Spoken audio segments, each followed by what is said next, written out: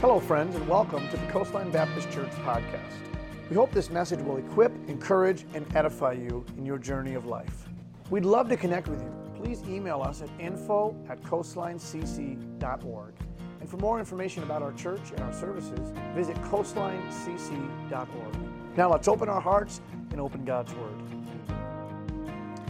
I still, after almost 33 years, Tuesday, 33, just so you know, after 33 years, I will admit, and not even ashamedly, that I am still afraid of the dark.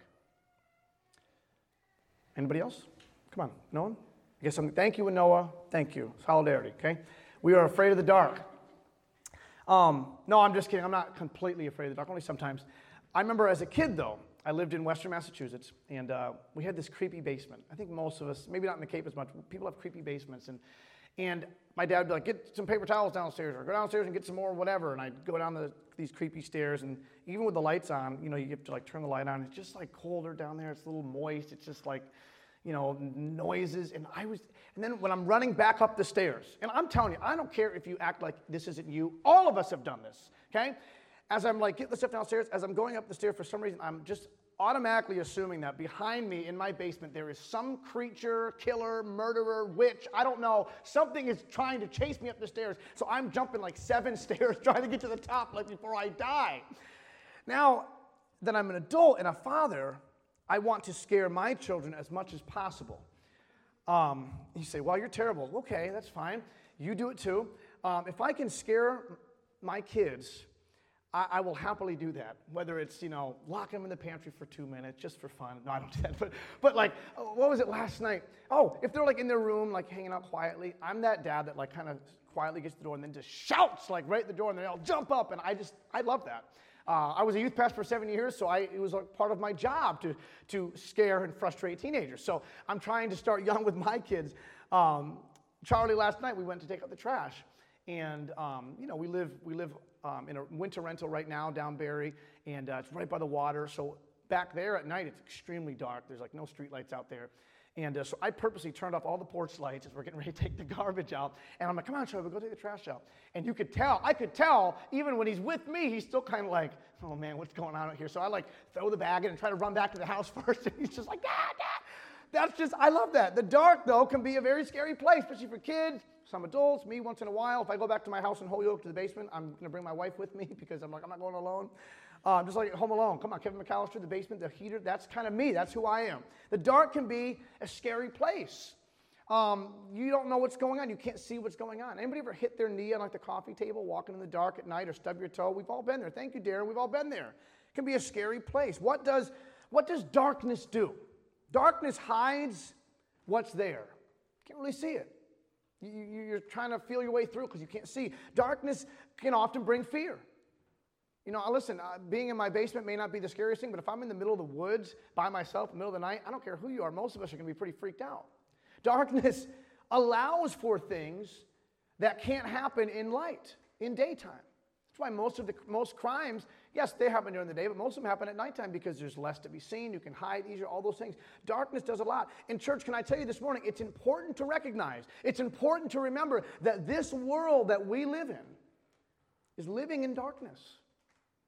It's living in darkness.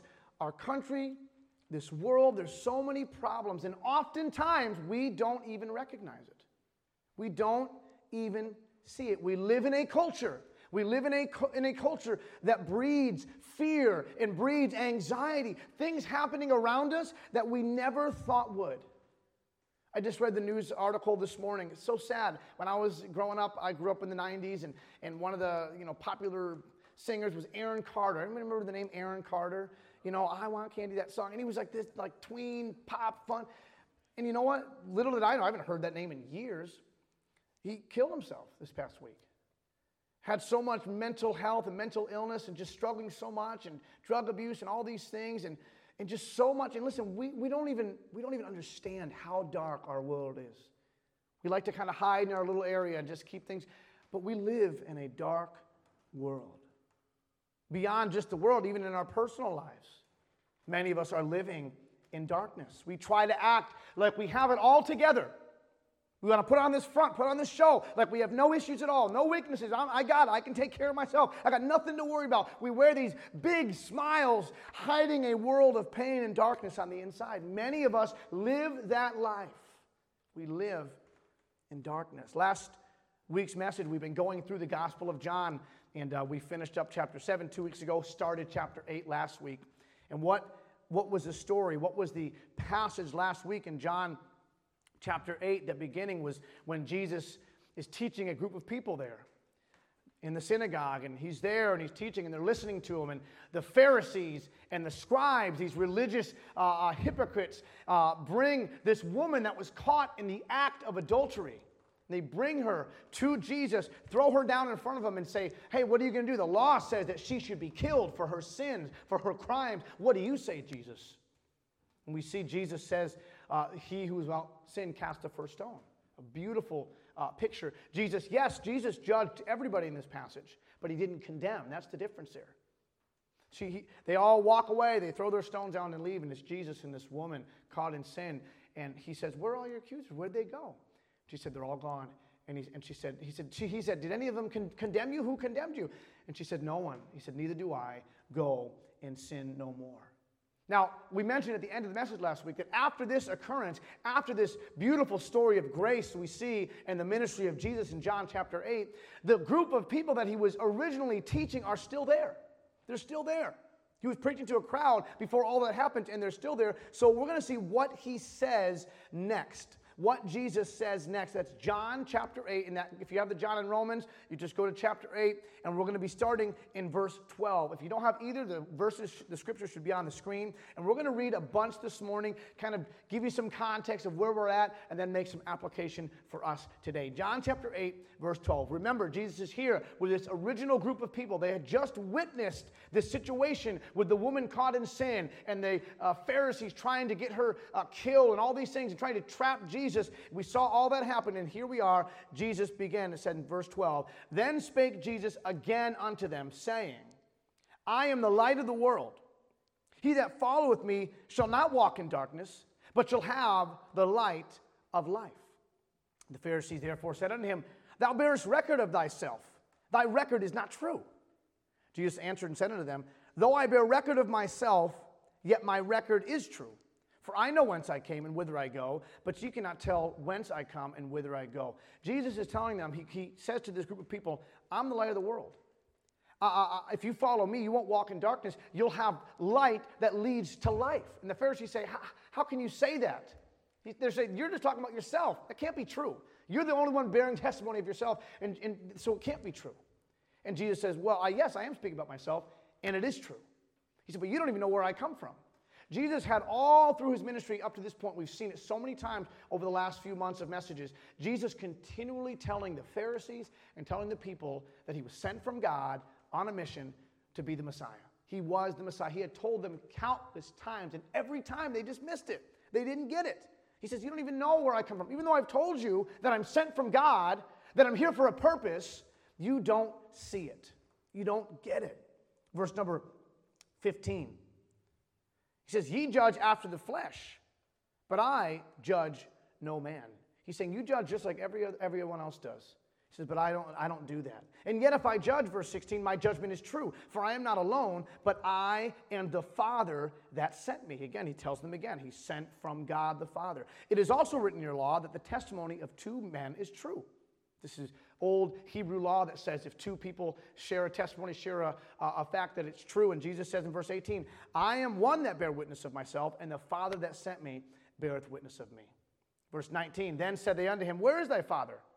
Jesus answered, ye neither know me nor my Father. If ye had known me, ye should have known my Father also. These words spake Jesus in the treasury as he taught in the temple, and no man laid hands on him, for his hour was not yet come. Jesus said things that often really irritated these religious zealots, these Pharisees.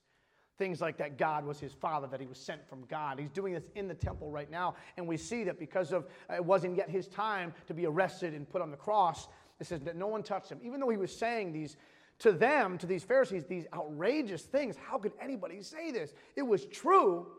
They didn't touch him. Verse 21, then said Jesus again unto them, I go my way, and ye shall seek me, and shall die in your sins. Whither I go, ye cannot come. Then said the Jews, will he kill himself? Because he saith, whither I go, ye cannot come. And he said unto them, ye are from beneath, and I am from above. Ye are of this world, and I am not of this world. I said therefore unto you that ye shall die in your sins. Okay, I'm going to switch to the next slide here, verse 25, almost 24. For if ye believe not that I am he, ye shall die in your sins. Verse 25. Then said they unto him, who art thou? By the way, can we just pause? Jesus had told them so many times who he was. And he just wasn't, they weren't listening. They didn't want to believe that this guy, this poor carpenter's son, who's just loving people and helping people and performing these amazing miracles and preaching the God, they just didn't want to believe that this guy is the Messiah. Because think about it, these Pharisees, these religious zealots who thought they had it all together, they expected the Messiah to be just like them, to have all these extra laws and kind of judge people. And they're thinking, this guy can't be it, because if he's the Messiah, then we look really, really bad. And they would not believe it. They said, who art thou? Even after he told them 1,000 times. And by the way, oftentimes in our lives, we may stand up and sing, there's a new name written down in glory, and it's mine, and what a beautiful name and powerful name it is, and oh, I'm so glad I have Jesus in my heart, and I'm so glad that Jesus leads me in my life. We may say all those things, but know what we do? We often walk through this world in fear and anxiety and stress. And we get so upset when our plans go awry. We get so upset when our plans don't come to fruition like we thought they would. We say, why is this happening to me? Why am I going through this season? Why didn't this work out the way I wanted it to work out, the way I planned it? And Jesus has said, hey, I'm the way, the truth, the life. I'm not going to leave you. I'm taking care of things. I'm in control. And still, we hate giving up control. So we can be just as bad as these Pharisees that say, who art thou? Who are you? Even though he told them 1,000 times. Verse number 25, they said, who art thou? And Jesus saith unto them, even the same that I said unto you from the beginning. He says, I've already told you this. Verse 26. And we're moving through these verses so we can get to the application. Jesus says, I have many things to say and to judge of you, but he that sent me is true. And I speak to the world those things which I have heard of him. They understood not that he spake to them of the Father. Again, they're missing it. Then said Jesus in verse 28 unto them, when ye have lifted up the Son of Man, then shall ye know that I am he, and that I do nothing of myself, but as my Father hath taught me, I speak these things. He's pointing towards the crucifixion.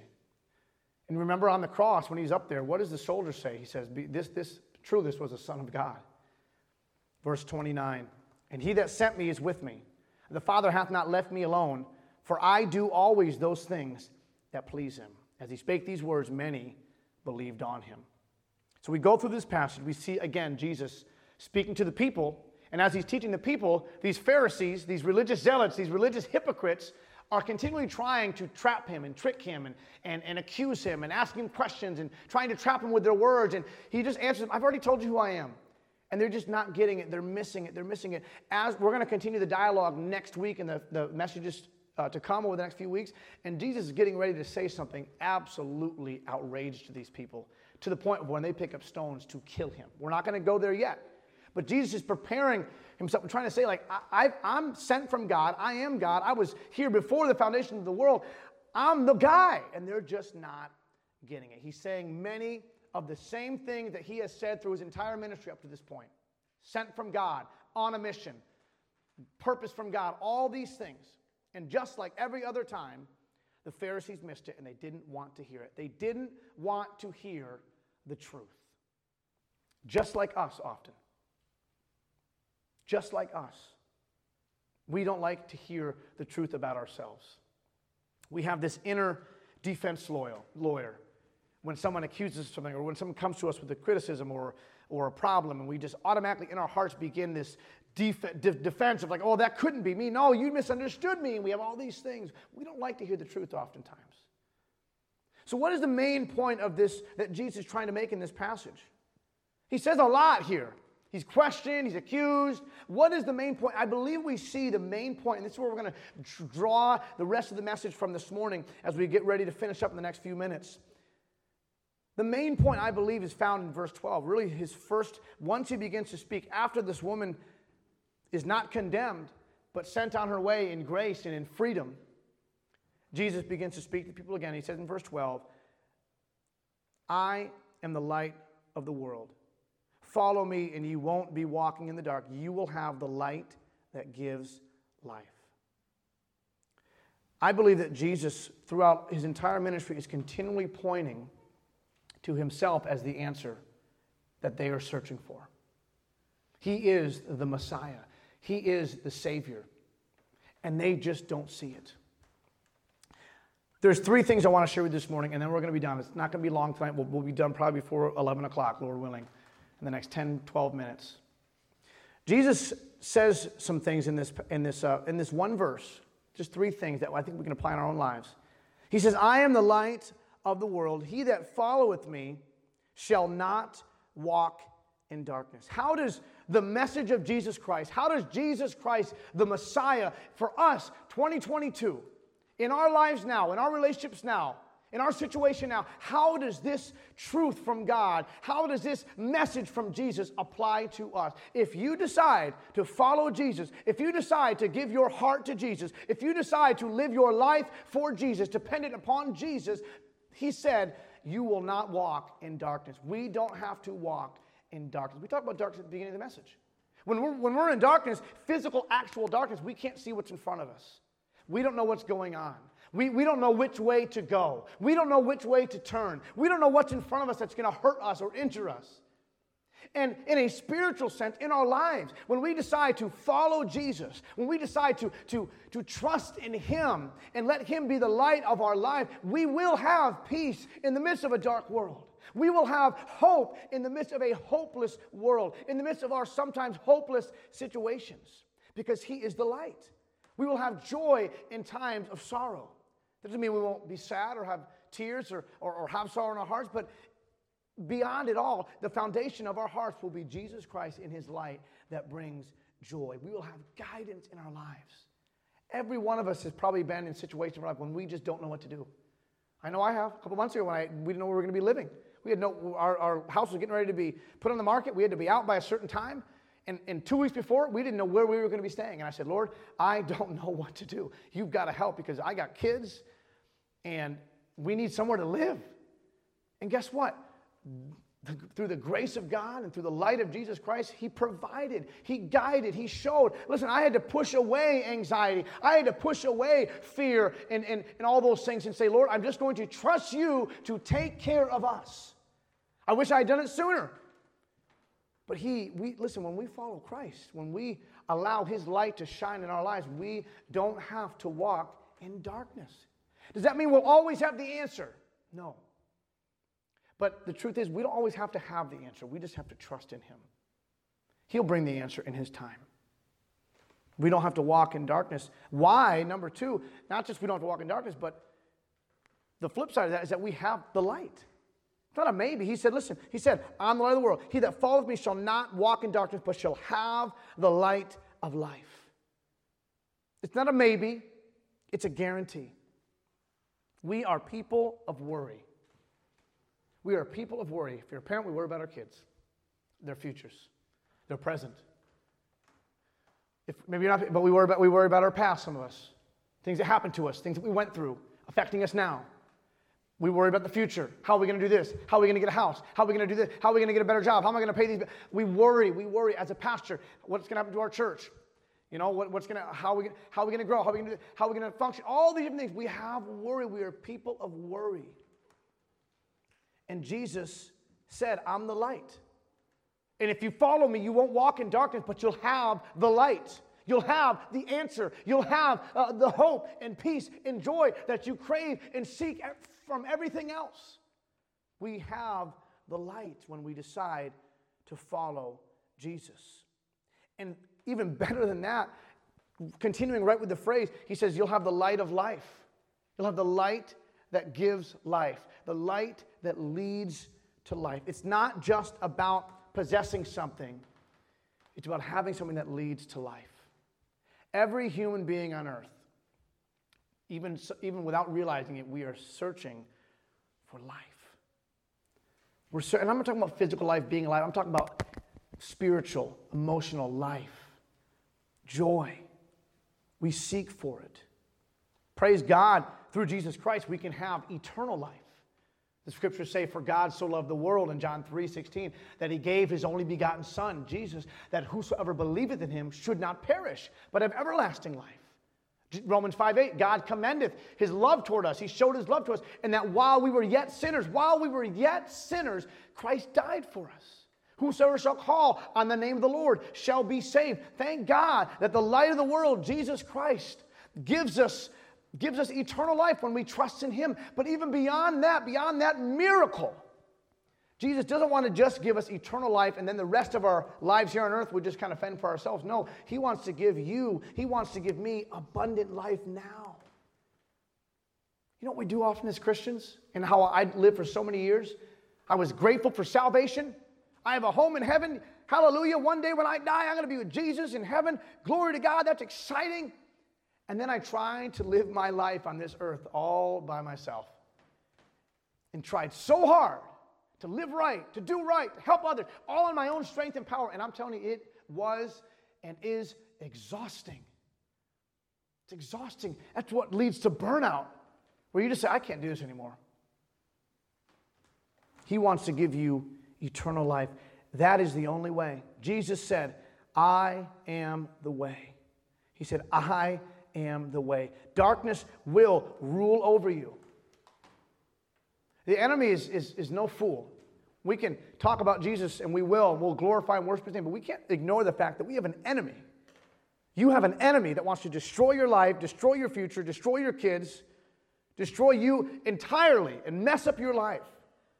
If he can cause you to depend on anything else but Jesus, he's done his job. He is on the attack constantly. Why do you think so often I talk about the importance of being here at church on Sundays at 10 a.m.? Because I know that gospel community is what we need. If the enemy can keep us from this place, man, he's going to continually push us away and cause us to depend upon ourselves. And self-dependence always leads to self-destruction. We need each other. You need this place. Beyond this place, yes, you need Jesus, number one. But God, Jesus died for the church. It's important for you to be committed to this church, committed to this place, because you need it. I need it. Listen, he is the light. He is the way. Listen, this place is a place where Jesus is glorified, where he's worshiped, like we did this morning, where we can relate to one another in the strength of Jesus over our weaknesses. We are all weak. Just because I'm standing up here means nothing. I'm just as weak as any of us. We live in weakness. We have an enemy. Life is hard. Life is brutal sometimes. You have to listen to why it's so important to be here, so that you can know that you're not alone in this fight. You're not alone in this world of darkness. We can depend on the Savior together. But we search for life in everything else. Can I give you one last thought before we dismiss and before we pray? You will never turn any created thing into your personal Messiah. There is one true Messiah, and life can only be found in him. I wish that I could say that I never look for life where it can't be found, but the temptation to do so still is in my life. As much as we know that there's only one true God, we often hunt for God replacements. We still tend to look horizontally for what can only be found vertically. We look for peace. We look for joys. We often ask the creation to be our Savior, whether it's we attach our identity to the respect of another, or we draw too much of our sense of well-being from how we look in our physical appearance. We think material possessions and how much we can get have the power to make us happy. In church, we know that that's not true. We attach our meaning and our purpose to our achievements, which is why when we fail, we're so miserable. We ask our jobs to make us content. We try to base our identity on our children. We attach our sense of spiritual well-being to being at the perfect church, and this is not a perfect church. We base our identity on our education. We ask our spouses to make us happy. So when they mess up, we're like, man, you're not fulfilling what I need. We say, if I only had this, then my life would be this. We search for what, and everything else, for what only Jesus can give us. The list is endless. There's nothing in creation that you can't try to turn into your personal Messiah, but it never, never, never works. The creation can never, ever give you what the Creator alone can. Remember that, church. It makes no sense at all to desperately look for what you already have been given by your Savior, but we continually search. All the good and glorious created things that God puts into our lives, like our families and our spouses and our jobs and the things that we have, all those things are He's designed and placed there to point us to Him, to point us to the only place where life can actually be found, and that is Him. All created things are signs that point us to what can be found only in Him. Just like if you're driving on a trip and you see a sign, the sign is not the destination, is it? It just points the direction where it is. And that's everything we have. A wonderful church points to Jesus. A precious spouse, the scriptures talk about loving your wife as Christ loved the church. It's all pointing to Him. It's all pointing to Him. Creation points us to the Creator, but can never give us what the Creator can give. So we have to stop searching for it. All the good situations and locations and possessions and relationships and achievements and natural beauties of this world are wonderful blessings from God, but they have no ability to give you the one thing that your heart desperately desires, and that is life. No created thing can give you what you desperately want and need, and that is life. But Jesus said in John 14, I am the way, I am the truth, and I am the life. He ended our need to search with those words. He is life, so there is no need to look for it anywhere else. That's what He said to these people. Right after He gave life to this woman caught in sin and said, I don't condemn you either. Go and sin no more.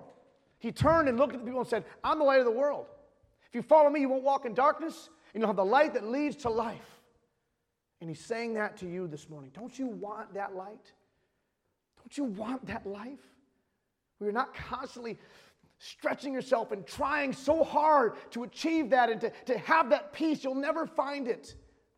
You need Jesus. I need Jesus every day, every moment, in every situation. You can try and you can try and you can try, but it will never work. I spent many years even in ministry. Before the Lord ever led us out here, I spent many years deep in insecurity and deep in always trying to measure up. And no one really knew it except for me and God and the enemy, because he really, he would throw so many things at me, and I was trying so hard to be what I thought everybody else wanted me to be. When on the inside, I was broken. I was buried in addictions. And nobody knew about it, and I was so miserable. But I could stand up, and I could preach, and I could sing, and I'd lead singing for all these hundreds of teenagers at these youth conferences in the Midwest. And it would make me feel so good in those moments. And then when I came off the stage and I laid in my bed at night, I was just unhappy and miserable and seeking, saying, why do I feel so empty? Because I was looking for life in all the wrong places. And I was serving the Lord. I was in ministry, but not dependent on Jesus Christ. Not dependent on His grace. I was dependent on my delusion of self-righteousness and on my talents and abilities, and I'll tell you, it led nowhere. Oh, there'd be flashes of happiness, this surface happiness, feeling good about myself, until I didn't. Until I fell into sin. Until I followed an addiction and then felt miserable again. And it wasn't until the Lord just turned me upside down and broke me open for everybody to see what a mess I really was. I thought that was going to destroy my life. I thought that would destroy everything. But in turn, no, God took my brokenness and showed it to those who needed to see it. And He used that painful grace to change my life forever. And I finally realized, wow, Donald, you've been searching for so long, and it was right in front of your stinking face the whole time. He is the light of the world. And when that light shines on your darkness, it dispels it, destroys it, and you can walk in freedom in this life. He's the light of the world. Follow Him. You won't walk in darkness. You'll have that light And that light is the only light that will lead to life. Our heads are bowed. No one's looking around. Maybe this morning that's you. Maybe this morning you are that person that is seeking for life in all the wrong places. Maybe you know that this goes beyond just looking for peace and joy right now. You're that person that you know that if today your life ended, you don't know where you would go. You don't know what would happen. If you died today, you say, I think I'd go to heaven. I hope I'd go to heaven. Listen, that's not enough, is it? You don't want a maybe. Jesus said, and the scriptures say, whosoever shall call upon the name of the Lord shall be saved. Can I remind you? He sees you. He knows the real you that nobody else knows, and yet He loves you. And yet He cares about you, and He wants you for His own. You say, but I'm broken, I'm messed up, I have so much baggage. Oh, those are the people He loves. He loves you, and He wants to change your life. He wants to secure your eternity. Maybe that's you this morning. Say, I've never given my heart to Jesus Christ. If that's you this morning, the scriptures say, yes, we're all sinners. We deserve hell. But He loved us enough to die on a cross for us and take your sins upon Himself, took the punishment for your sins upon Himself, died and rose again.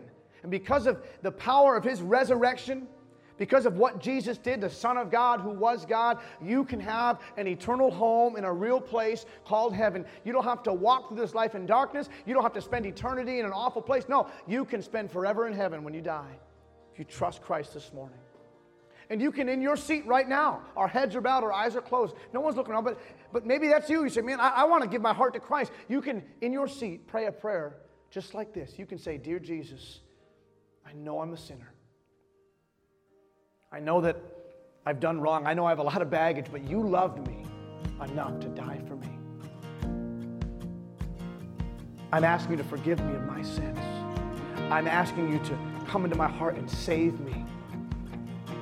I'm trusting you with my life. I'm giving my life to you. Thank you again for listening to the Coastline Baptist Church podcast. We hope the message was an encouragement to your heart. Please connect with us through our website, coastlinecc.org, or on Facebook or Instagram. Send us a message, send us an email, and we'd love to connect with you. We'd also love if you could visit us for a Sunday morning service. You can find our address on our website, and our services start at 10 a.m. Our mission at Coastline is simply this: to know Jesus deeply and to show Jesus daily. I hope that we've helped you do that in your life today. Thanks again, and we'll see you next week.